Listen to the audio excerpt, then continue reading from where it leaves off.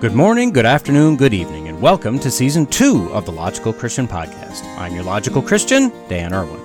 Welcome to those who are here for the first time, and a hearty welcome back to the LCP Faithful. What we do here is look at what the mainstream media feels is important to tell us about current events, politics, science, religion, and just about anything else, but we're not interested in their spin. We want to look at these stories logically, and we especially want to look at these stories as Christians.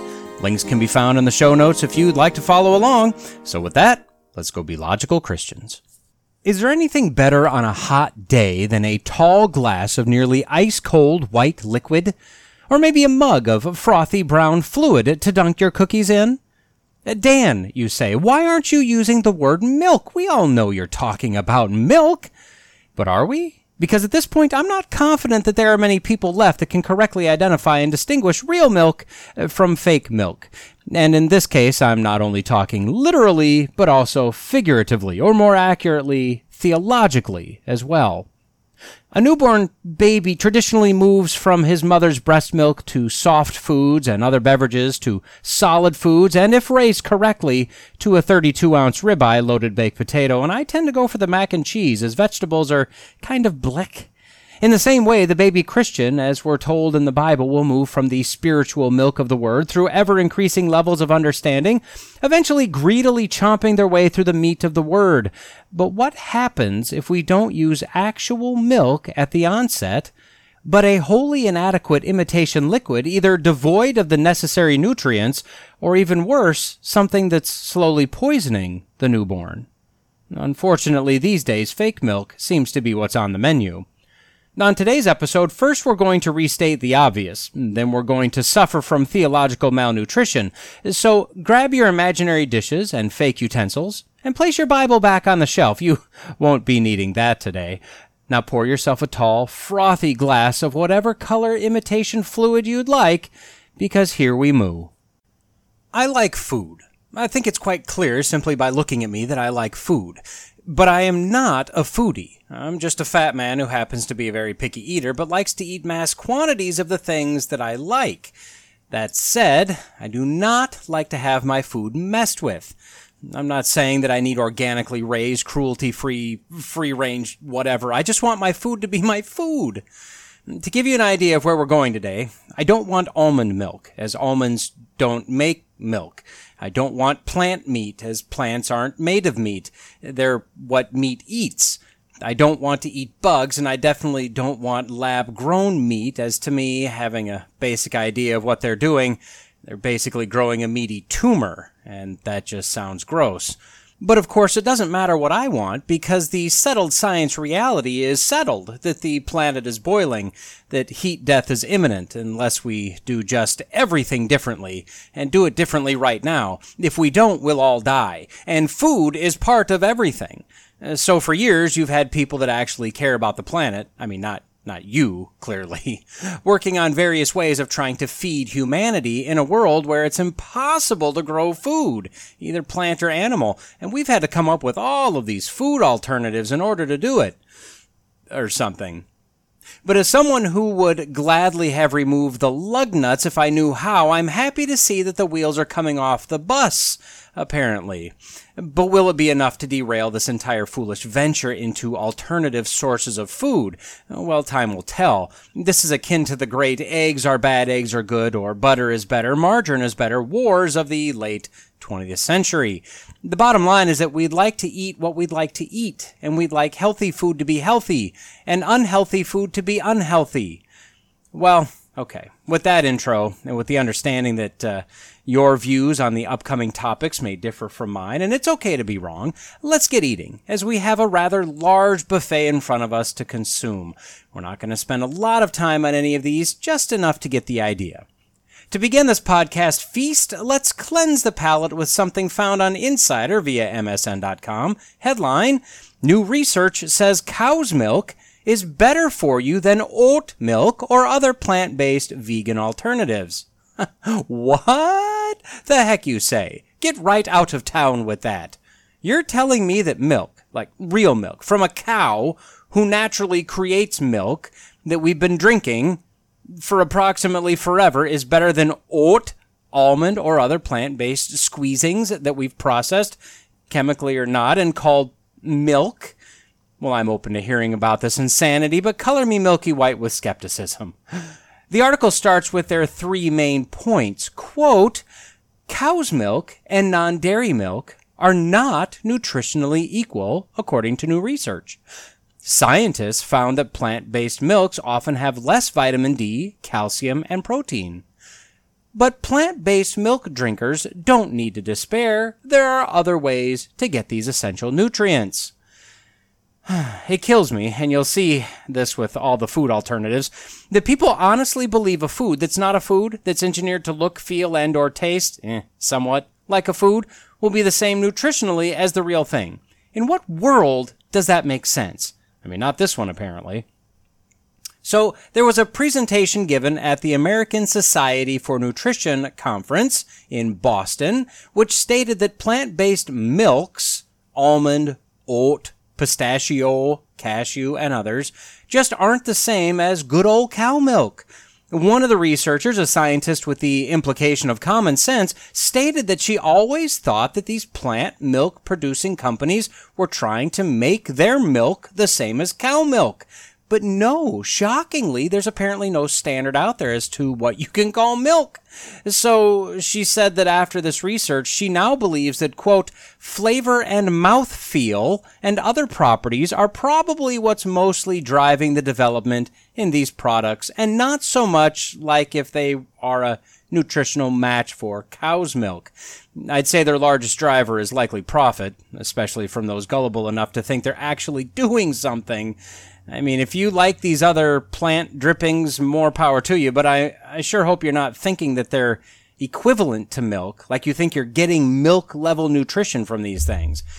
The research actually looked at 237 plant-based milk products from 23 manufacturers and found that only 28 were comparable in vitamin D, calcium, and protein compared to cow's milk. But not everyone is on board with these findings. Dr. Christopher Gardner, director of the Stanford Diabetes Research Center, called the idea that cow milk is nutritionally better. And I'm sorry for using this language, but I mean, this is a quote, and I feel I need to quote him accurately. He felt it was, quote, bunk. Then he went on to make a different argument, not vitamin D, calcium, or protein. No, rather, that the plant-based fluids had no cholesterol, had low levels of saturated fat, and some have fiber. So see? But as their third point stated, it's okay. Experts say you get plenty of protein elsewhere, so you don't need it from milk, and you can probably get vitamin D and calcium elsewhere also. I don't know, maybe through pills or something?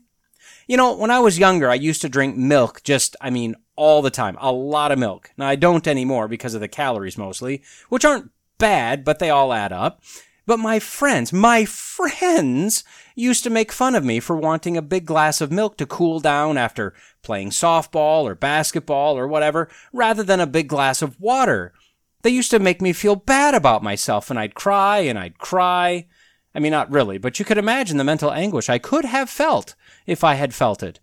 Well, found on KEYT.com, headline, which drink is best for hydration? Hint, it isn't water. Yeah, it's not water, you filthy dehydrated water suckers. The researchers from Scotland's St. Andrews University performed a study of how various beverages hydrates the body. Water does fine, they found.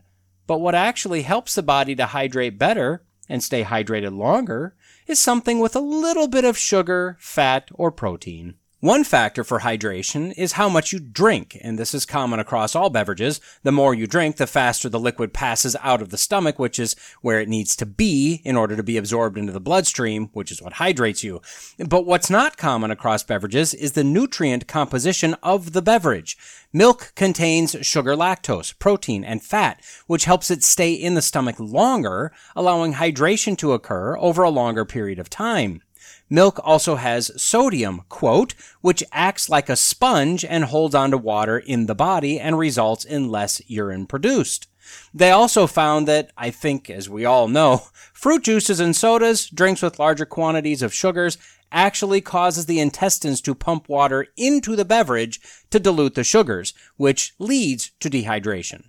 Now, with regard to alcohol, the higher concentration of alcohol in the beverage, the more dehydrated you'll get, which is basically the same as caffeine. The more caffeine you consume, the more dehydrated you become.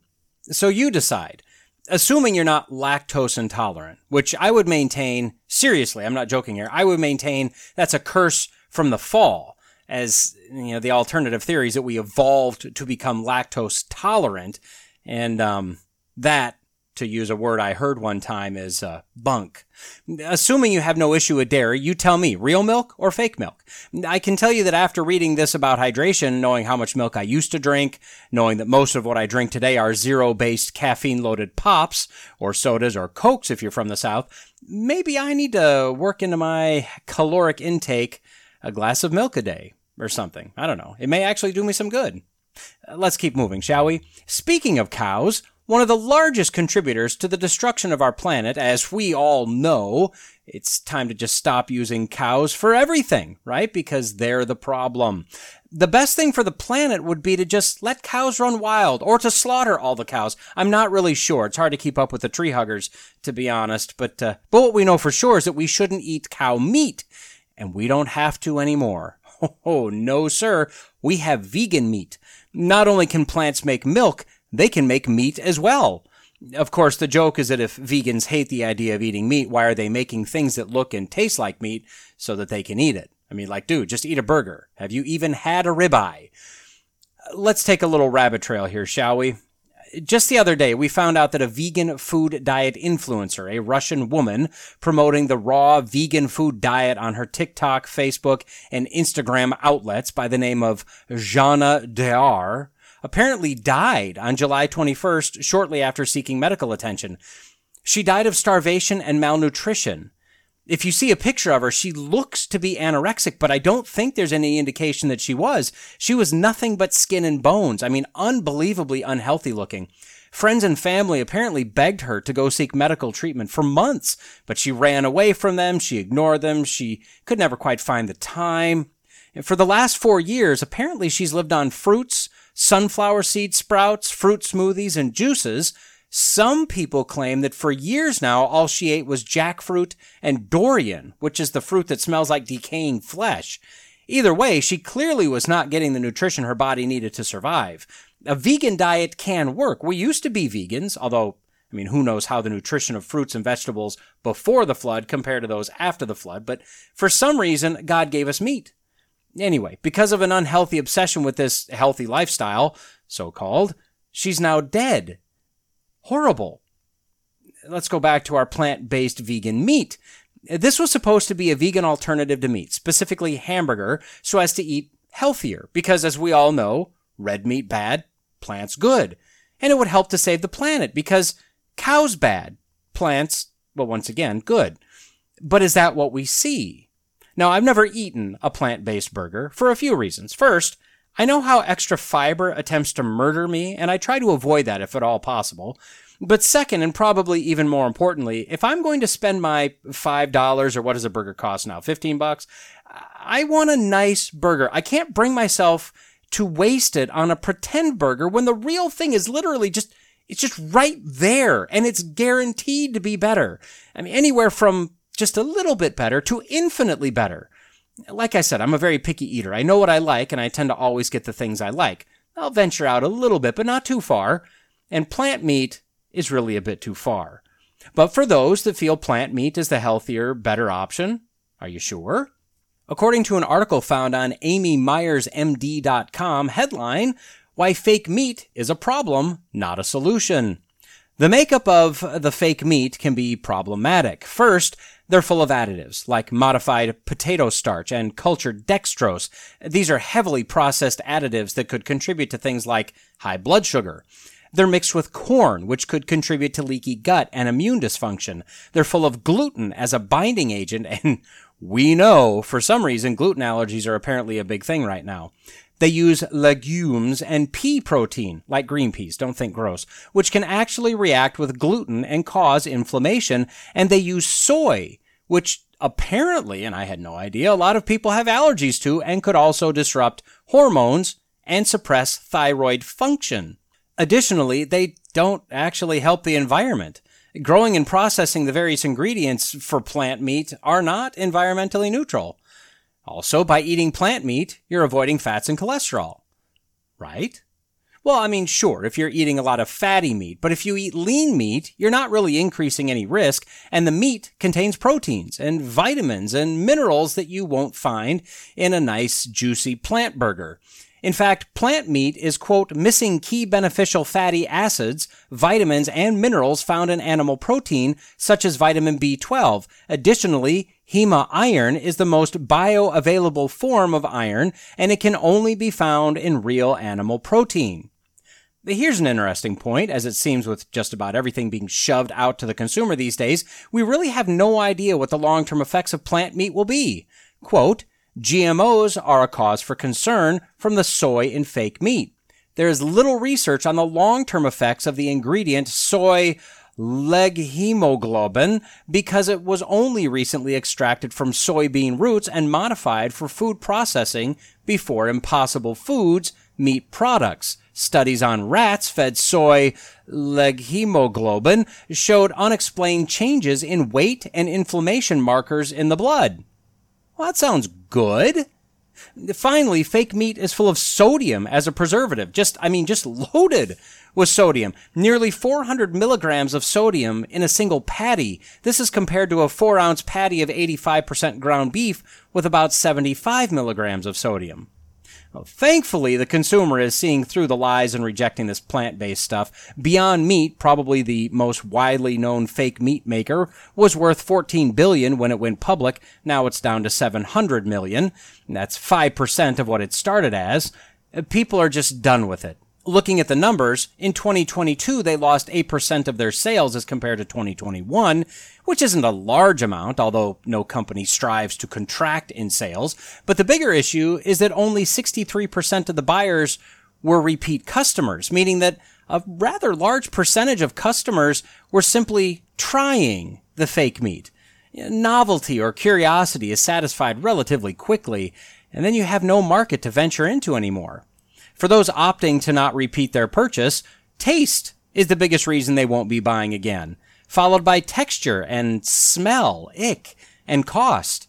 For other consumers that are trying to eat healthy, they get that glazed eyes, deer in the headlight look when they are trying to make their way through the ingredient list, whereas ground beef has 2 ingredients, lean beef and fat, and those 2 percentage numbers add up to 100%. So again, look, this is your call. If fake meat is your jam, more power to you. But if you're doing it because you think it's healthier, it's not. If you think it's saving the planet, it's not. So if those are your reasons, go get yourself a nice juicy burger. They've missed you almost as much as you've missed them. Moving on, probably the biggest push that's gearing up and starting to gain some steam is eating bugs. The UN environmental goons, the World Economic Forum, and just about every greenie out there thinks that we should be eating bugs, in order to save the planet, and because there just isn't enough food out there.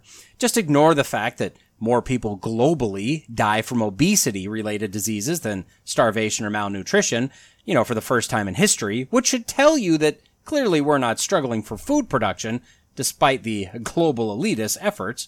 But found on letstalkscience.ca, headline, should we eat bugs? Now, this would be a short article if it were me writing this. No, we shouldn't, with the caveat that sometimes in certain power sports or other sports we may swallow a bug, in which case we should be grossed out and tell everyone around us, I just swallowed a bug. End of article. Shockingly, the Canadian site didn't go that direction. I point out that this is Canadian, as Canada is farther down the road of shoving bugs into school meals and foods in general than we are in the U.S. Well, this article starts, quote, what's tasty, abundant, and high in protein and vitamins? Bugs! Bugs feed about 2 billion people each day. They also hold promise for food security and sustainability. Now, I'd say, who cares? If people want to eat bugs, I don't really care. Just don't shove them onto me. The article says that we used to eat bugs all the time, but then farming and livestock raising took over and people decided not to eat bugs. So let me point out that once again, from an evolutionary worldview, they're correct. From a correct biblical worldview, no, sorry. Adam and Eve ate of the fruits, likely the vegetation of the garden, and then after the fall, we know that Cain was a farmer, Abel raised livestock, although not for food. We also know that after the floodwaters subsided and Noah and his family disembarked the ark, that God allowed for the eating of meat. So that was 4,500 years ago or so. And then we know that there were certain things, including insects, that were clean and unclean for the Israelite people. And then we know that God, somewhere around, 40-ish AD, opened the menu wide open for Peter, and thus Christians. The wicked people between Adam and Noah likely ate meat before God allowed it to Noah. The Gentiles likely ate whatever they found to be tasty. So with God opening up the table to Peter, that got everyone potentially on the same playing field with regard to food. But this article isn't going to look at this from a biblical worldview. No. So they say that as of now, the most popular insects to eat are, and I'm sorry if you're listening to this around mealtime, as I really don't mean to make you hungrier than you are currently, but they are beetles and caterpillars and bees, ants, grasshoppers, and crickets. So the current discussion is about saving the planet, once again, and providing protein to people. So rather than gathering insects, the view is now that we should be farming them, raising them like livestock. Their pitch is that for a kilogram of beef, it takes 400 square meters of land, whereas a kilogram of crickets only needs 30 square meters. It takes 2,200 liters of water for 100 grams of beef, and about 1 liter for 100 grams of crickets. Plus, crickets emit much less methane than cows. So, global warming. Now, my counter-argument would be, yeah, but cows ain't crickets. Game, set, match, really, on that one. As for nutrition, well, they say that crickets and beef have about the same protein, but crickets have about twice the amount of iron and 20 times the amount of calcium. Although, to be honest, I've never heard anyone say that they needed to eat some beef to get some of that sweet calcium. Looking at different sites, the iron content of crickets versus beef is questionable at best, with one site showing beef to be twice the content of crickets, completely opposite of our Canadian site. According to an article on PubMed, a number of animal proteins and a number of insect proteins were compared, and when looking at the average for nutritional values, insects were higher in calories, which is your energy, higher in protein, higher in fat, higher in fiber, as animal meat has no fiber, but also higher in cholesterol and lower in nutrition per calorie. But of course, that's the mix of bugs and meats that they used for comparison. Again, I'd leave this up to you. If you want to eat bugs, I don't think there's any reason not to, but don't mandate it. Don't tell me you're going to save the planet, and don't tell me that people are starving because we can't produce enough food.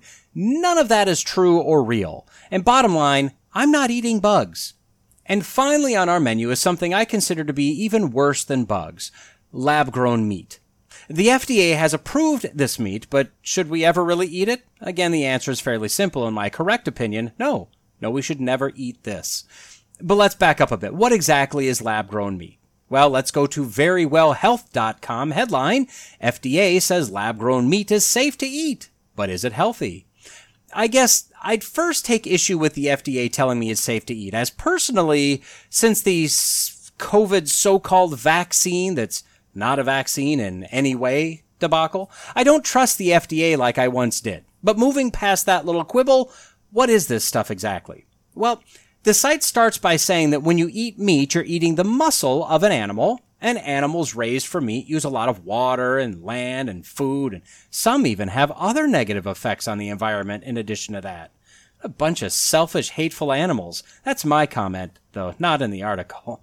Well, anyway, quote, cultivated meat is different. It's not made by slaughtering an animal and butchering it into different cuts of meat. Instead, it's made using cells taken from a living animal that can be grown into meat in a lab. The cells are housed in a medium that contains the nutrients that are needed to grow the meat. The cells are kept in an environment that maintains the right temperature and oxygen level for them to multiply. Through this process, tissue forms that can be harvested once it is grown big enough. While the end result looks like a raw piece of chicken, duck, or other meat you'd get by slaughtering and butchering, it only needed a small number of cells from a still alive animal to be made. There's also only so much meat you can get from one animal. The cells, on the other hand, can be used again to make more servings. Now, I'm not lying when I say that this makes me feel physically ill to talk about. This is literally eating what I would call a tumor. A bunch of amorphous multiplying cells. So this is meat grown from meat cells of some animal, so it's not vegan, it's technically meat, but animals aren't harmed or raised or slaughtered. They're just, biopsied or something. So in November 2022, the FDA said that you can safely eat it. They didn't say you should, just that you could. As for the nutrition aspect, apparently the nutrition profile of the tumors will depend on the company. Well, that alone makes me really question what we're getting. If I eat chicken, the nutritional value of chicken is pretty well known. If I eat lab-grown chicken, I guess it depends on the company. Why? But of course, nutrition isn't the focus. Feeding the planet isn't the focus. Cruelty-free meat isn't really the focus. The environment is the focus. If you use lab-grown cultivated meat, you're going to use over 75% less water and over 60% less land, not to mention a smaller carbon footprint since we're not raising livestock anymore. But what do we know about it? Nothing. That's what we know about lab-grown meat, just nothing. In 2020, Singapore became the first country to approve the sale of lab-grown meat. We literally have no long-term data on what this will do to humans. Animals are created by God, and we were told by God that we could eat them. Using a chemical soup to multiply cells into a meat blob, that's not the same. I've got to wonder how much can go wrong and go undetected in this lab meat. I've got to wonder if we consume something that has a mutated protein or mutated amino acids. What happens then? What kind of chemicals exactly are they using in place of blood to ensure these cells continue to live and grow? As for the environmental aspect, well, that's not actually as clear as our article would like us to believe either. In fact, found on devdiscourse.com from March of 2023, headline, "Is lab-grown meat better for the environment?" Well, it doesn't appear so. A life cycle analysis was performed by the University of California, Davis, and they concluded that lab-grown meat emits 4 to 25 times the greenhouse gases as real meat production. A Dutch study, however, said that lab-grown meat is 3 times more efficient at turning crops into meat than the most efficient animal, the chicken. Now, this to me sounds like apples and oranges, with the Dutch study looking at a very narrow view of the entire process. Either way, I don't really care. We're talking about a meat versus a Dr. Frankenstein experiment. Digging deeper into this article, we read, quote, "Being produced from cloning a single cell type, for example, muscle cells, lab-grown meat will not inherently contain several key nutrients found in meat, such as fat-soluble vitamins like vitamin A or vitamin B12, which is produced by the gut bacteria in animals. Therefore, these nutrients will either need to be added to the raw product, or the lab-grown meat should be formulated with plant-based alternatives as a hybrid product to contain a similar nutrient profile. Even then, there might be differences in the digestibility and bioavailability of the added nutrients, which is another area worthy of further investigation." See, we're not even growing meat. We're growing a tumor. I'm telling you, my gut tells me that this lab-grown stuff will cause brand new cancers, illnesses, and issues. We have got to stop screwing around with our food supply. Well, at this point, I have my blinker on, ready to take a turn to another direction of related information, but I think we've covered what we need to here. I'll move this other stuff to another segment sometime in the future, hopefully. For now, though, let's put a bow on this whole food thing, shall we? As I said, feeding the globe isn't a problem. A century ago, and for all of human history, starvation was a leading cause of death. Because of innovations, industrialization, and science, real science, that problem has gone away. The only reason we have any people group that suffers from malnutrition or a lack of food today is because global elites and warring governments would rather see people, sometimes our very own people, starve rather than give up some perceived power. We produce way more than enough food to feed the globe. If we all work together, that is. The United States, because of the very thing that the environmentalists hate, has fed more of the world than any society ever before. God told us to fill up the planet. The implication would be that the planet full of people could be fed. The greenhouse gases produced, specifically the carbon dioxide, is just gobbled up by the plant life, creating food for man and beast, and oxygen for man and beast. If the planet warms a few degrees, even better. Mankind will adapt, whatever that means, probably nothing to be honest. The sea levels will be fine, vegetation will thrive, mankind will be fed with real food, real plants, real animals. Kent Hovind, a creation scientist, speaks about the miracle of creation and the clear design down to the amino acids and proteins that make up all living things. He says, quote, "The proteins in your body, you have a protein for your fingernails, protein for hair, protein for eyeballs, protein for skin, protein for muscle, all proteins are made from the same 20 amino acids. That's a fact. All right, now let me break in here. Evolution says this is due to a common ancestor, but the Bible says that this is because we have a common designer. Back to Kent, quote, "The proteins are all based on these 20 basic amino acids, and again, that's so the brown cow can eat the green grass who gives the white milk, and I churn it and get yellow butter, and I eat it and get blonde hair, because these 20 amino acids get broken up, like chopping up the letters of a newspaper, and reassemble to make a new protein. So when you eat something, your body breaks it down and reassembles it into a new protein that you need." See, we've been given a perfect system, and although this world is marred by sin, this system still works nearly perfectly. And sure, there are some glitches. There are some people that can't deal with certain foods, but statistically, this system works perfectly. And this system works sustainably. The water cycle ensures the ground is water. The oxygen cycle works perfectly to ensure plants take in what we exhale, and the plants exhale what we take in. The food chain works perfectly where animals eat plants or animals eat animals, and we can eat plants or animals.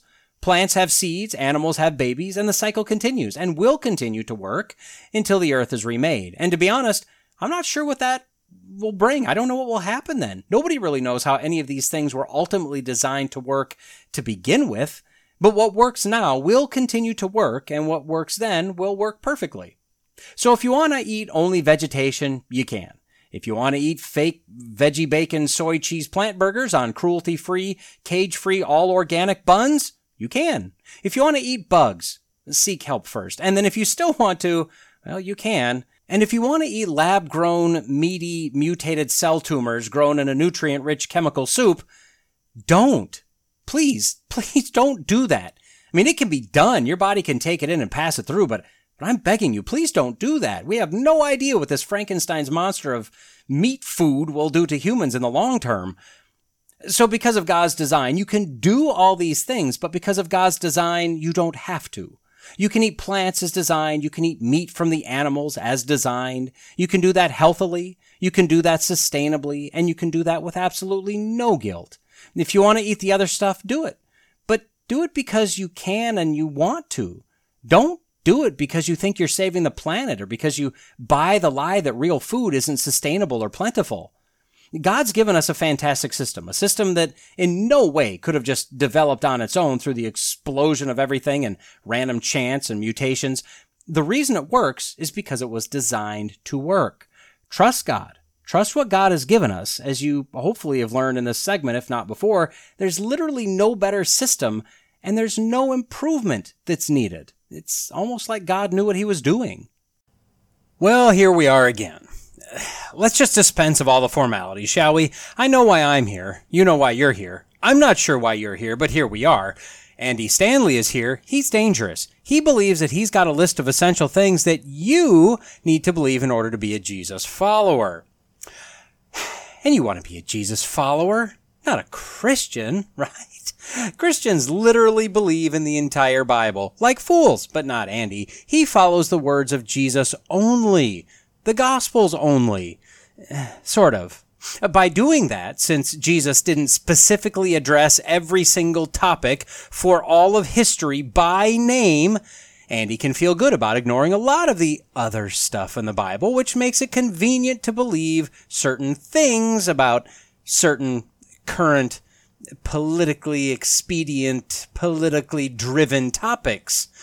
Andy is a wolf, a cloud without water, a bad fruit-bearing tree, and the vast majority of his congregation just love the scritching that he gives their itching ears every Sunday. Thus far, we've gone through 6 messages in his 8-part series entitled The Fundamental List. This list is simply terrible, but not necessarily on the surface, and that's part of the problem. On the surface, Andy's messages seem fine. They seem biblical, even. But if you dare to be a Berean, well, the facade quickly falls away and the subtlety and craftiness is exposed in the creation of these messages. Laid bare, these messages contain teaching that ranges from somewhat correct to twisting to lies to downright blasphemy and heresy. If you're just jumping in here, please go back and listen to parts 1 through 4 of this little mini-series, A Fundamental Disaster. And for more, go back one more episode and listen to the segment entitled Lying Liars Who Lie. Now, admittedly, there's a lot in there. I move quickly, but thoroughly. I may not have it all correct. You may find points where you find me to be too picky, and that's fine. Go forth, be a Berean. At least you can use these podcast segments as a springboard, and then do your own evaluation. So the first 6 points of Andy's fundamental list, with brief descriptions, are as follows. Number 1, Jesus is God's Son and our King. Now, this is correct. He is. But this is the message that Andy uses to gently lob an atomic bomb into the church fathers' theology proper and belief structures. He rails on the God box that we all apparently carry around with us, with our belief that our box contains the truth and your box is wrong. But really, a lot of the old teachings were, they were just thoughts and theories, and they got wrapped up in theology, and how can we be sure that those aren't toxic teachings? So we better set our God boxes down and listen to Andy. He's here to rescue us. Number 2, Jesus came to illustrate and demonstrate what God is like. This is important for the agenda of eliminating the rest of the Bible, especially that squidgy Old Testament with that old fuddy-duddy angry God that, let's be honest, none of us really like. If Jesus shows us what God is like, then we don't need all that other God stuff. We can look at only Jesus and we'll get everything we need. He also makes an interesting claim that although the entire Bible might be inspired, we're silly to believe that all the Bible is equally important. I mean, clearly the Gospels are more important because there are 4 of them. Yeah, I'm not joking. Number 3, Jesus defined sin as anything that harms you or others.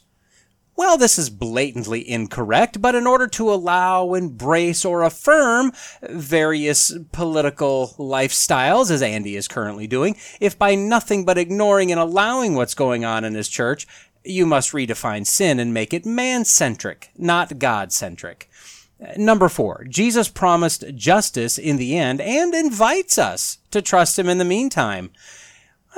Ignoring the term invite, which is a poor term to use when speaking of any aspect of a relationship between the creator and the creation, this, although sounding correct on the surface, is his way of telling us to stop being so judgy. We don't know how to judge, we're not good at it, so just love everyone and let God sort it out in the end. This is evil from head to tail. Number 5, Jesus died for your sin to reconcile you to God. This was probably the least bad of the sermons. Sort of. But it's hard to have a Christian essentials list without this on the list, and it's hard to screw it up too badly. He did make up a few points to feed his agenda, however.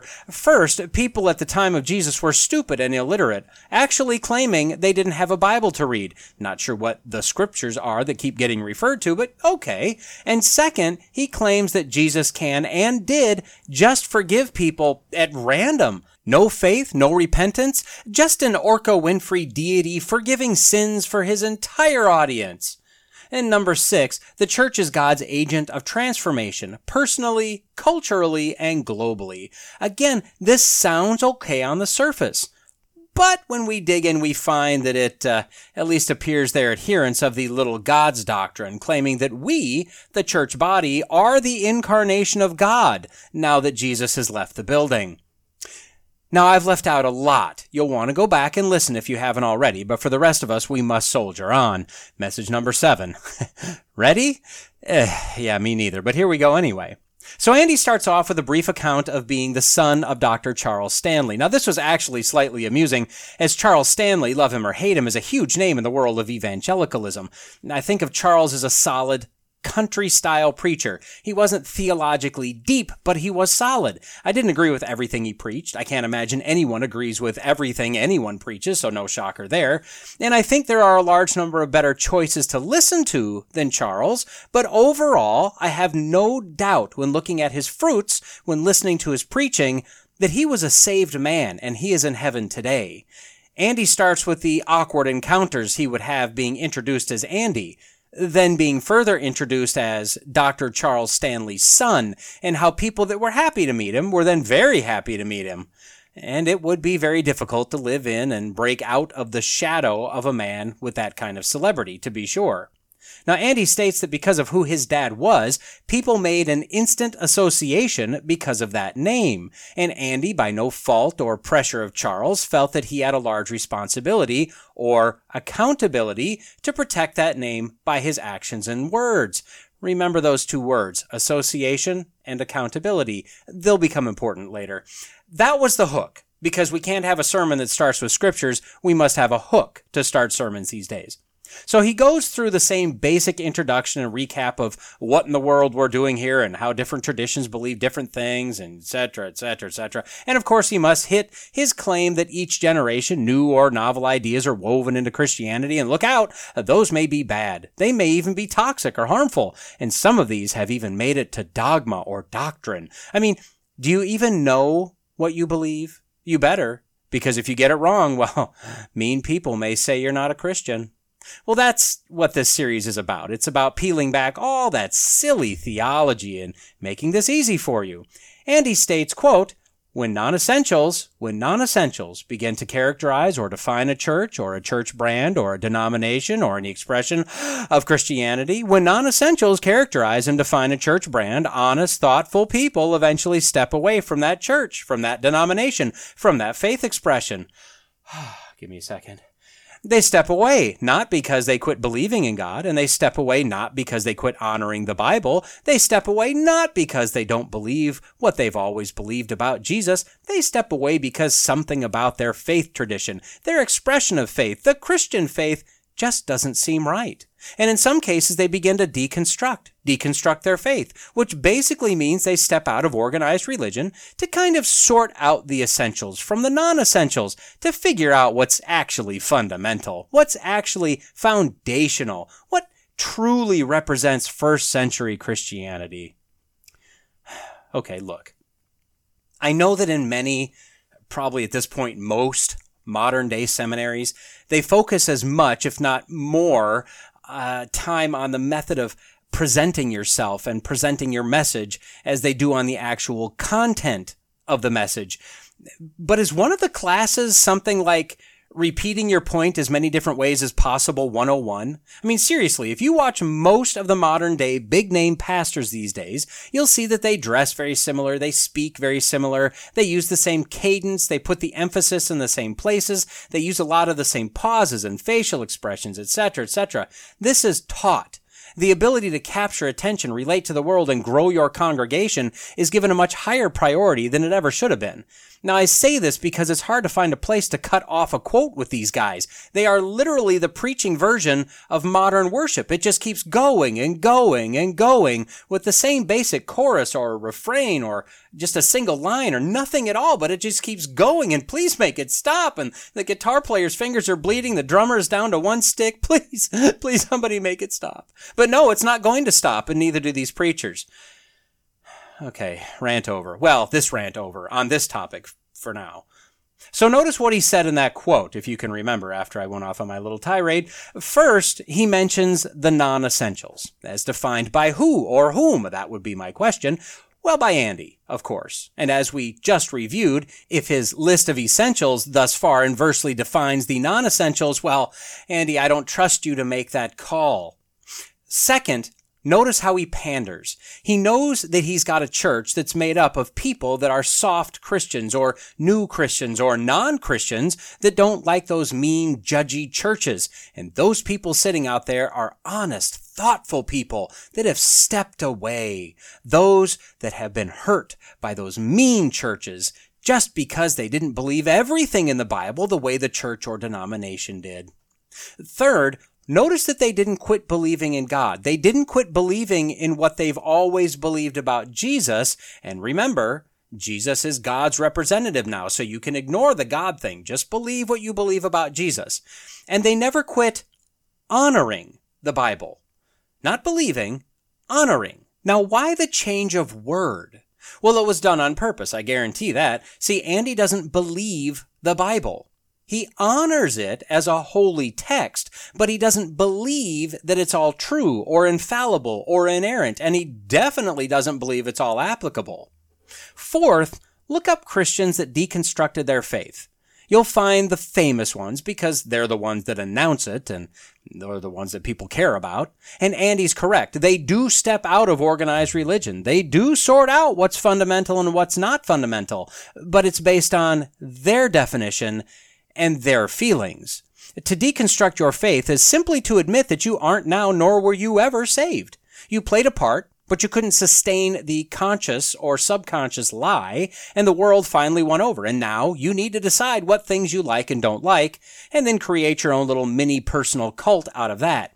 Andy speaks about deconstruction as a positive thing, a way to get back to the base, but it's really nothing but a modern-day term for going apostate.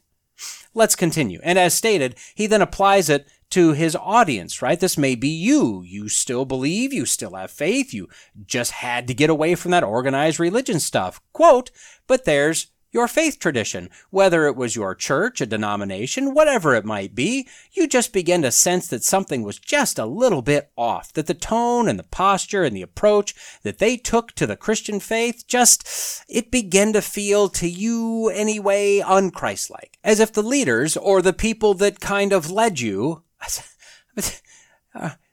leaders and the people that kind of led you, it's the same thing, Andy. And that tradition or that church, they knew the Bible, but you wondered sometimes if they knew Jesus.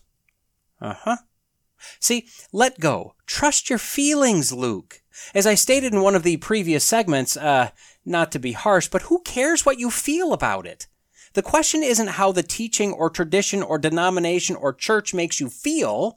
The question is it true? There are many things in the Bible that will not make us feel good necessarily, but are they true?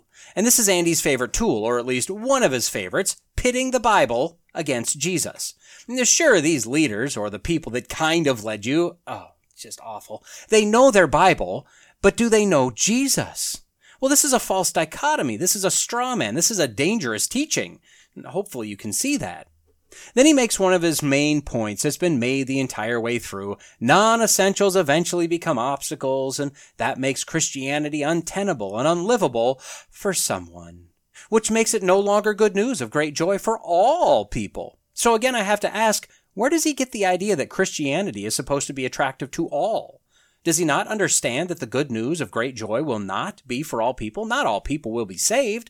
Not all people will find the gospel to be good news. All doesn't mean every single person. It means people from all people groups, from all over the globe, a segment of the entire population throughout all of history.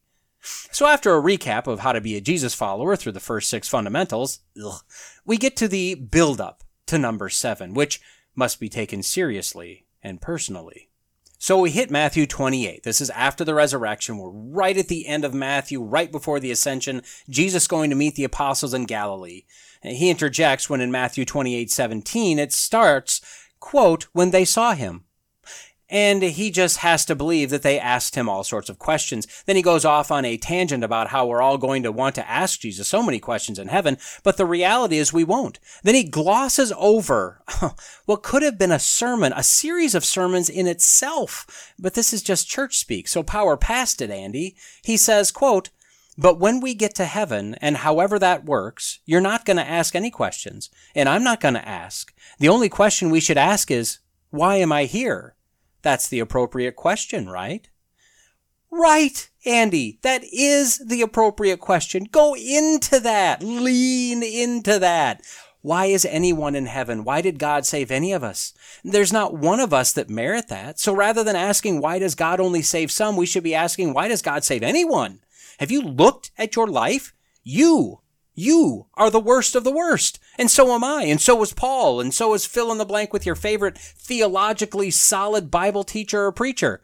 Andy, or his preaching monkey Joel, who delivered, I'd have to say the best he could, messages 4 and 6 of this mess, haven't presented the gospel once.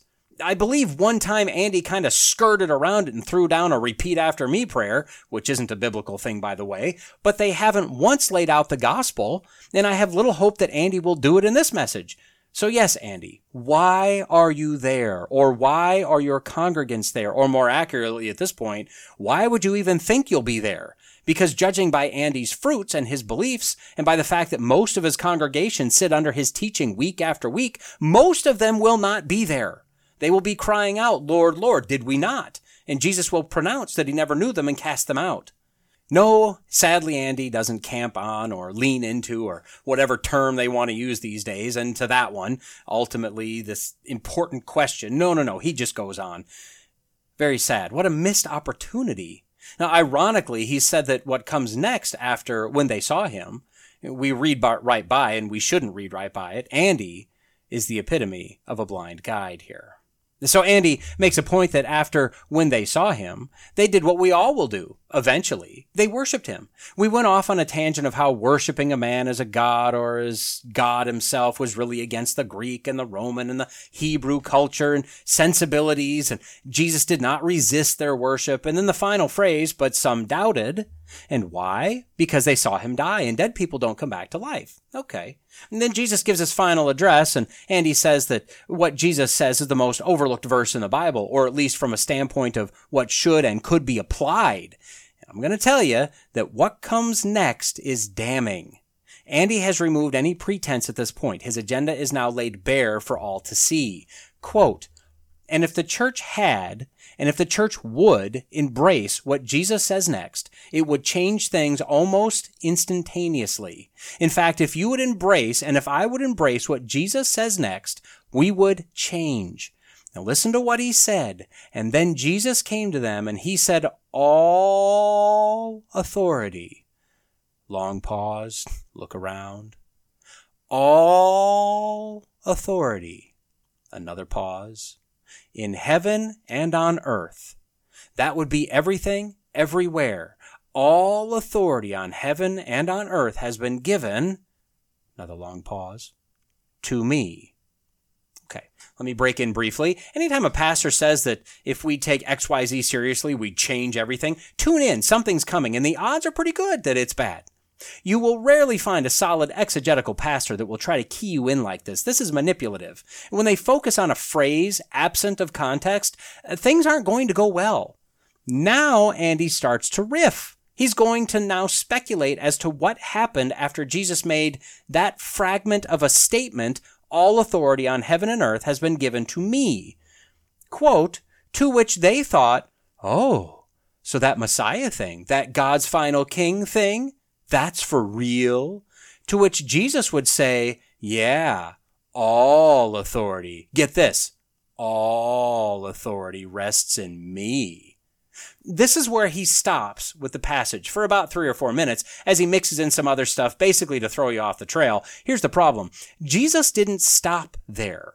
Now, we'll come back to it in a minute, but let me be clear. It's not necessarily wrong to speculate what might have been the reactions or side conversations, etc., in certain situations. We all know that not every single thing was written down.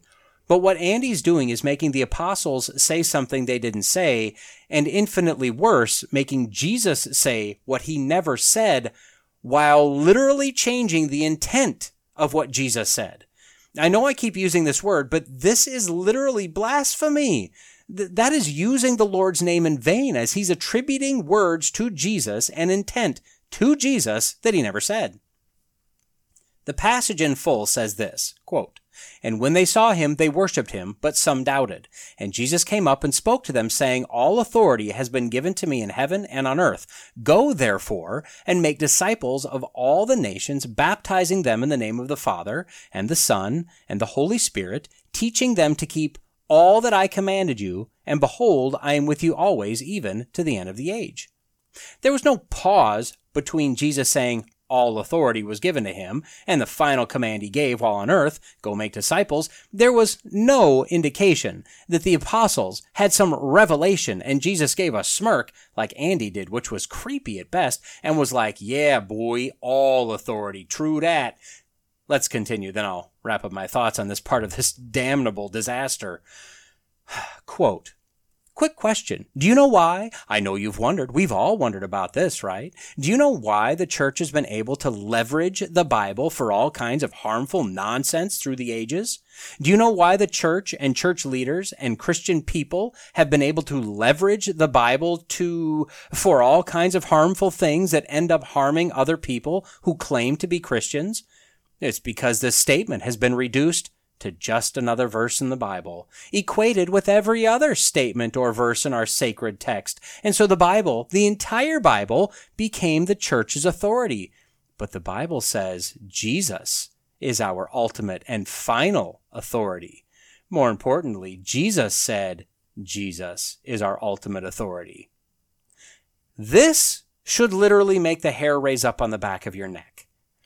First of all, people all over the world, in all times, from all religions or belief systems, have at times used or twisted their faith to harm others in some other way. I submit to you that although Christianity has done this, the misuse of it, has caused the least harm of any religion, as the Christian religion is self-correcting. The Bible is God's protected word. Whenever it's been misused, the defenders of the Bible fight back against those using it wrongly.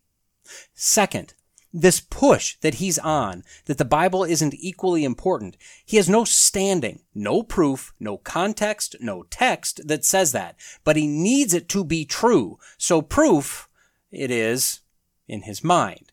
The lies he's feeding his sheep as their shepherd, it's unfathomable. I wonder how many sitting there are just aghast at what they're hearing. Sadly, my guess is very, very few. Lastly, Jesus never once said that the Bible was to take a back seat.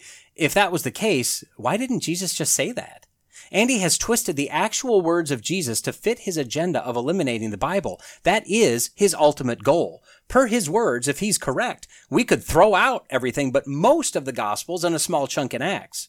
This eliminates the Ten Commandments, all moral-based laws, all sin lists, as Andy calls them. This eliminates anything that says anything about homosexuality and transgenderism, which is absolutely Andy's goal. Hurting others that claim to be Christians, that's who he's talking about.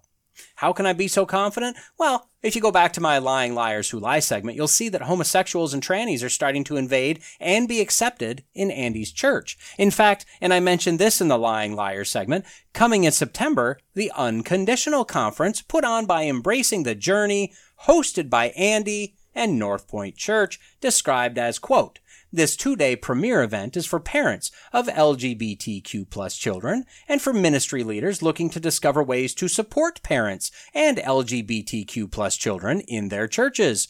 You will be equipped, refreshed, and inspired as you hear from leading communicators on topics that speak to your heart, soul, and mind.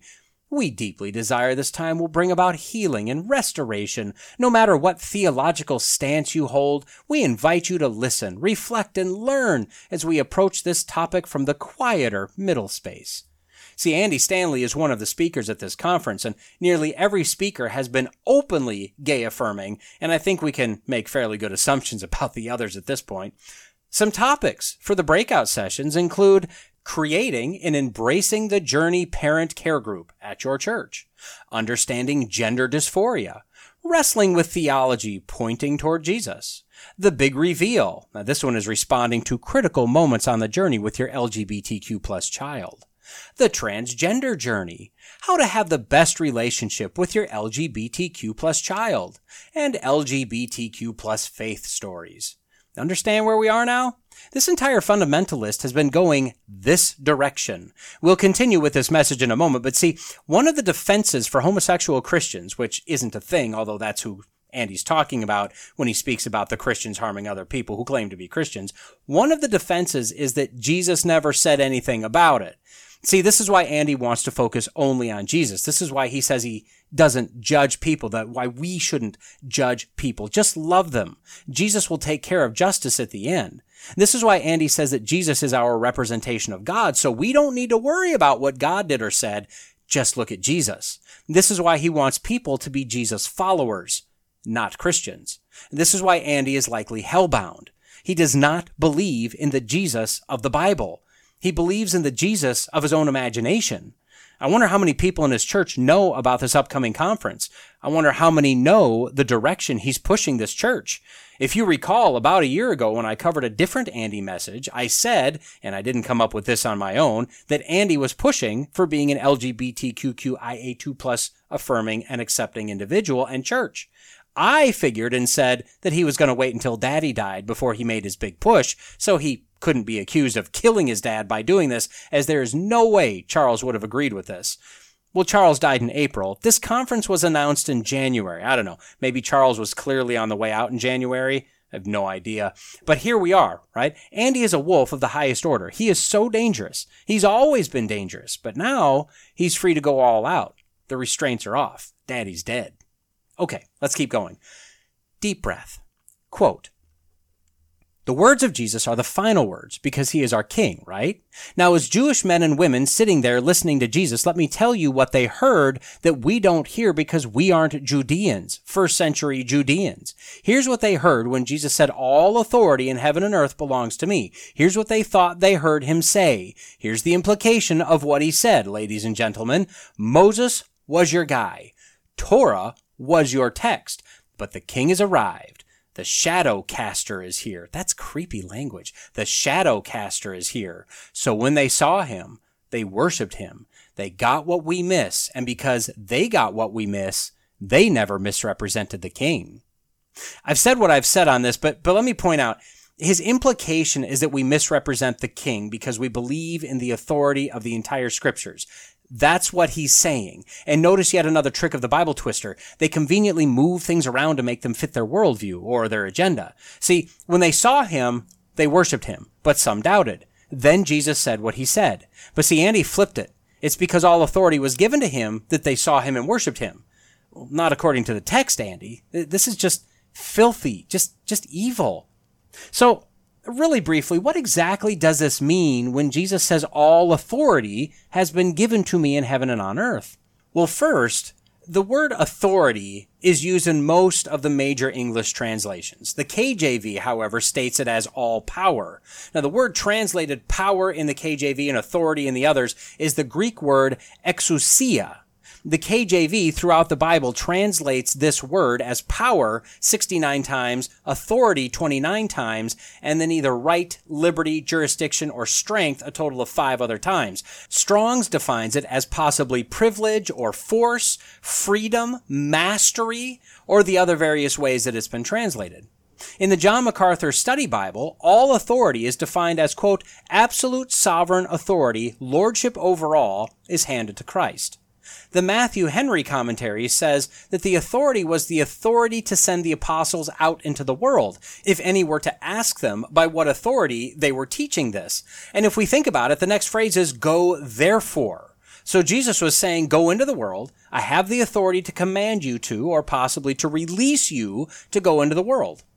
Henry also says that this asserts power. That's the KJV translation, right? Universal dominion, the foundation of the Christian religion.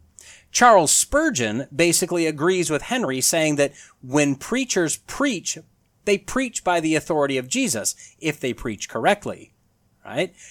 And that means that they would have Jesus, the master, backing them up with his authority. But see, as I said just a few minutes ago, this is Andy pitting Jesus against the Bible. This is some sort of theological Highlander. The Bible and Jesus, there can be only one. 2 authorities enter, 1 authority leave. This is not Jesus taking authority from the Bible. This is actually Jesus being given sovereign authority over all things now that he is in his resurrected form.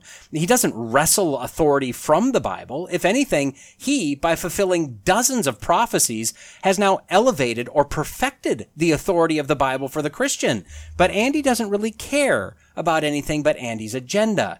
So who cares what all those other theologians say? Andy is a Stanley and a Jesus follower and much more enlightened.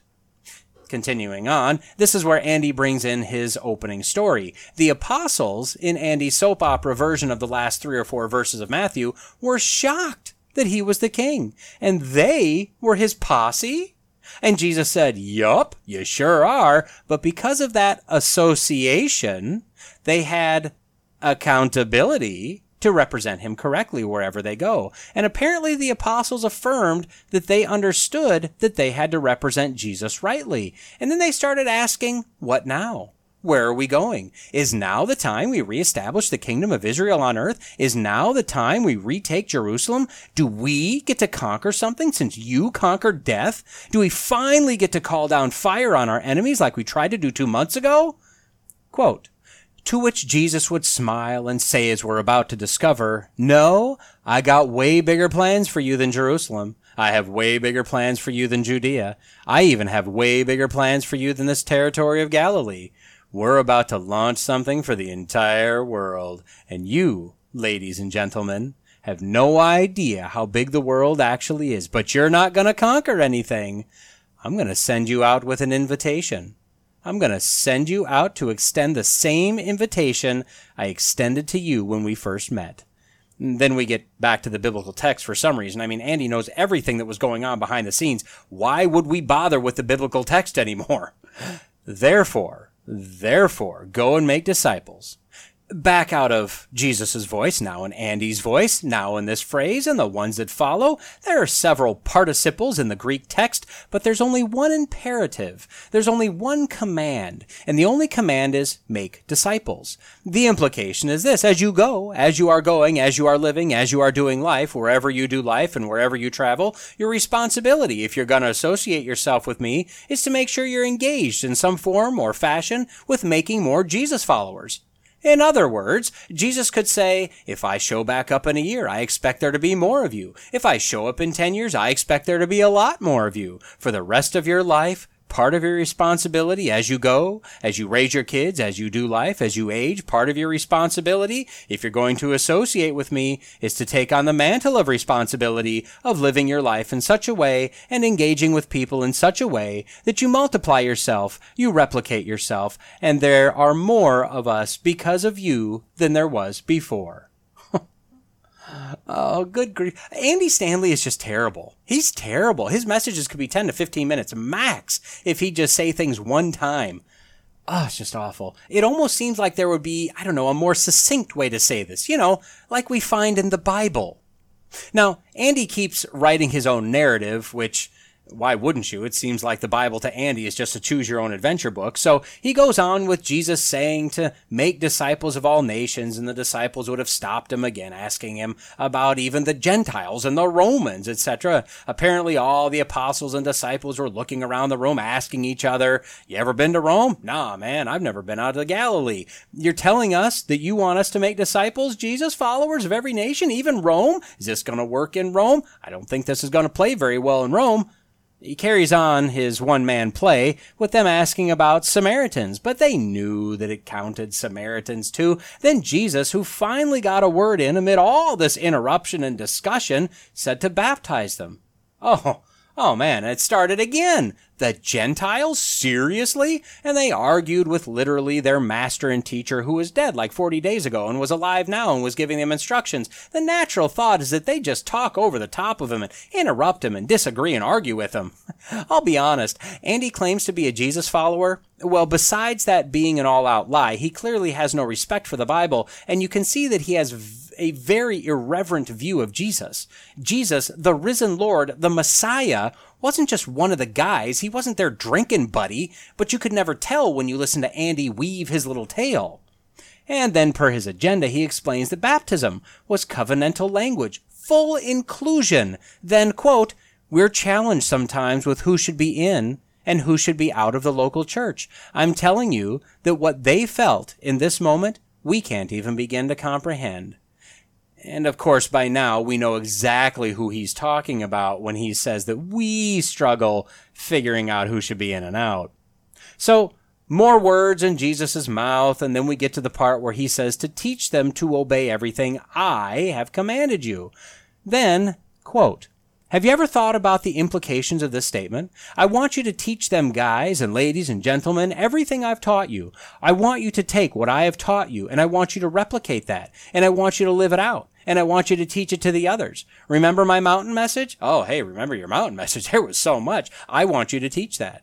Remember the thing about the log and the eye and the speck? I want you to teach that. Remember the extra mile? I want you to teach that. Remember when I told you got to fix it with them before you try to fix it with him? That you cannot fix it with him until you fix it with them? I want to make sure you teach that. I want you to teach people to forgive regardless. I want you to teach people to be the Samaritan in that parable and not be the older brother in that other parable. I want you to teach them to do unto other people the way that you want people to do unto them. But then I want you to take it up a notch. I want you to teach people to love one another the way I've loved you. And I want you to teach them to love their enemies the way I loved you when you were my enemy. I want you to teach them to love their enemies the way I loved you after you betrayed me and abandoned me and quit believing in me. I want you to teach them to wash one another's feet like I washed your feet. You remember that night? They're like, oh my goodness, it took forever. And nobody spoke a word. And all we could hear was the drip of that water in the pan. And there's our rabbi that we thought might be Messiah on his knees. And we're in the elevated position as we sit. And he's in the not so elevated position as he washes. We'll never forget that. And you remember what I told you, as I've done for you, you are to do for others. If you ever get too big for your britches, you just find some feet to wash. That's what I want you to teach. Oh, he's terrible. He's slick, but wow, is he terrible. However, I bet Matthew is peeking over the clouds in heaven right now, just a little bit angry with God that he didn't allow him to work with Andy on his gospel. I mean, Andy's got it going on, doesn't he?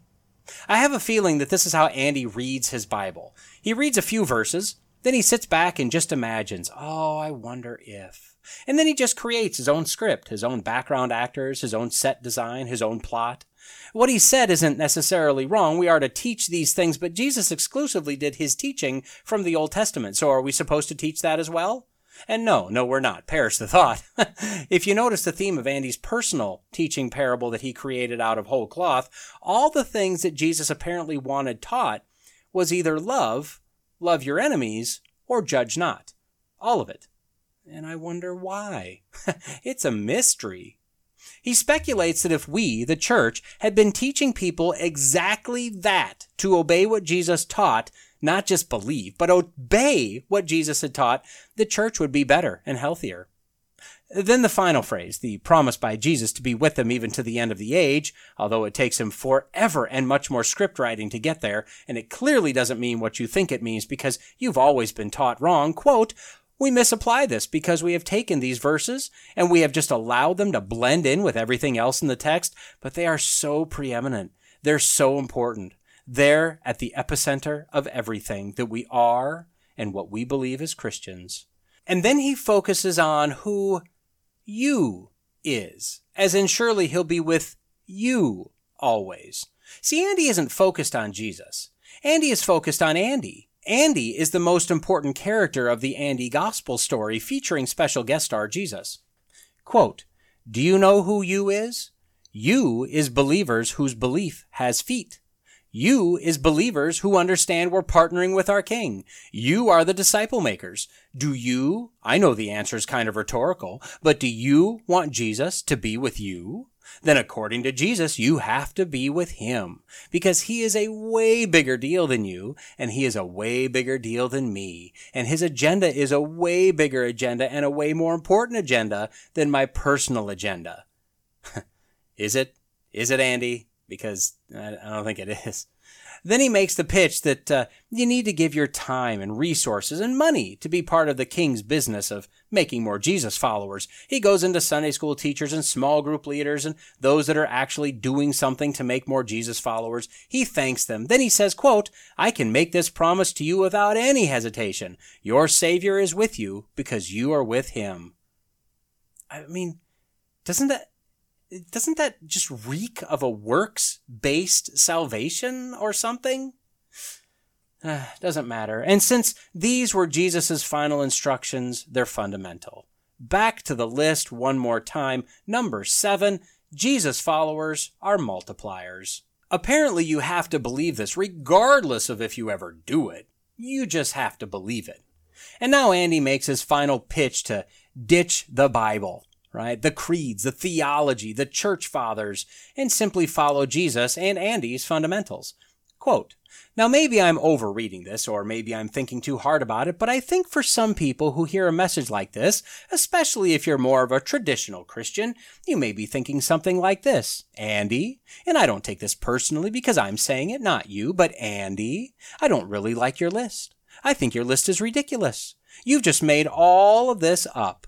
Okay, Andy, let me just tell you, I'm a little bit more theologically astute than you and the people in your churches, if you call it that, because I like the Apostles' Creed. I like the Apostles' Creed or some of the other creeds, but I like the Apostles' Creed better than your list. And some of you are familiar with the Apostles' Creed, right? I believe in God the Father Almighty, maker of heaven and earth. And then I'm adding this. I believe in Jesus Christ, his only Son and our Lord. And it goes from there. All these things that we believe. And you know what? The Apostles' Creed, most of the creeds, are way more theologically robust than our fundamental list. But you look it up if you don't believe what I'm about to say. That creed, its origins, and as it evolved through time along with some of the other creeds, were created in an era when the church was condoning all manner of un-Christ-like activity. When the church substitutes belief for obedience to what Jesus taught, then the church substitutes belief statements or creeds. When the church substitutes belief for following, obeying what Jesus taught, people always get hurt. But worse, they get hurt in the name of Jesus. Oof. I mean, this is it's just blasphemous. It's just blasphemous. And then he wraps up by repeating himself about Jesus having all authority and how we're supposed to use our time and money and resources to intersect with the time and resources of others. And then in heaven, we can point to people and say, I was part of his story. I wasn't all of her story, but I was a part of her story, and so on and so on. Because again, Andy is all about Andy, and you need to be all about you and follow Jesus, but mostly it's about you. And of course, Andy sees no reason to change the theme to wrap it up. Quote, so be a multiplier. It's how the world changed, and come on. I don't know your story, but if you're a Christian, it's how you were changed. Somebody invested their time in you, whether it was a parent or a grandparent or a Sunday school teacher or somebody you met at work. So let's do for others what others did for us. And if we do, he will be with us because we have decided to be with him. Fade to black.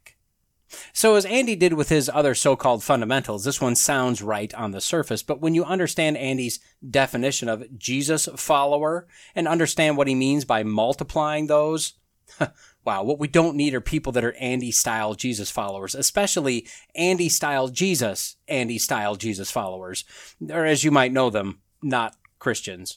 We have plenty of those. Okay.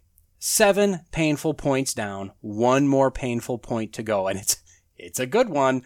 That'll be next time. As again, I ran this segment long, just as the points are all building on each other, the heresy seems to be building on each other as well, and there's just so much to cover. And believe it or not, there's even more that I haven't covered here.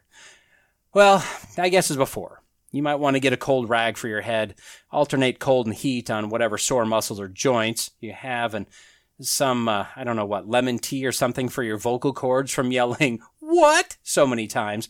And I'm sure your pupils will dilate correctly again, given some time and rest. And right around the time you feel all rested and healed up, well, it'll be time for part 6, covering message number 8, and wrapping this up, thus being done with Andy for at least a while again.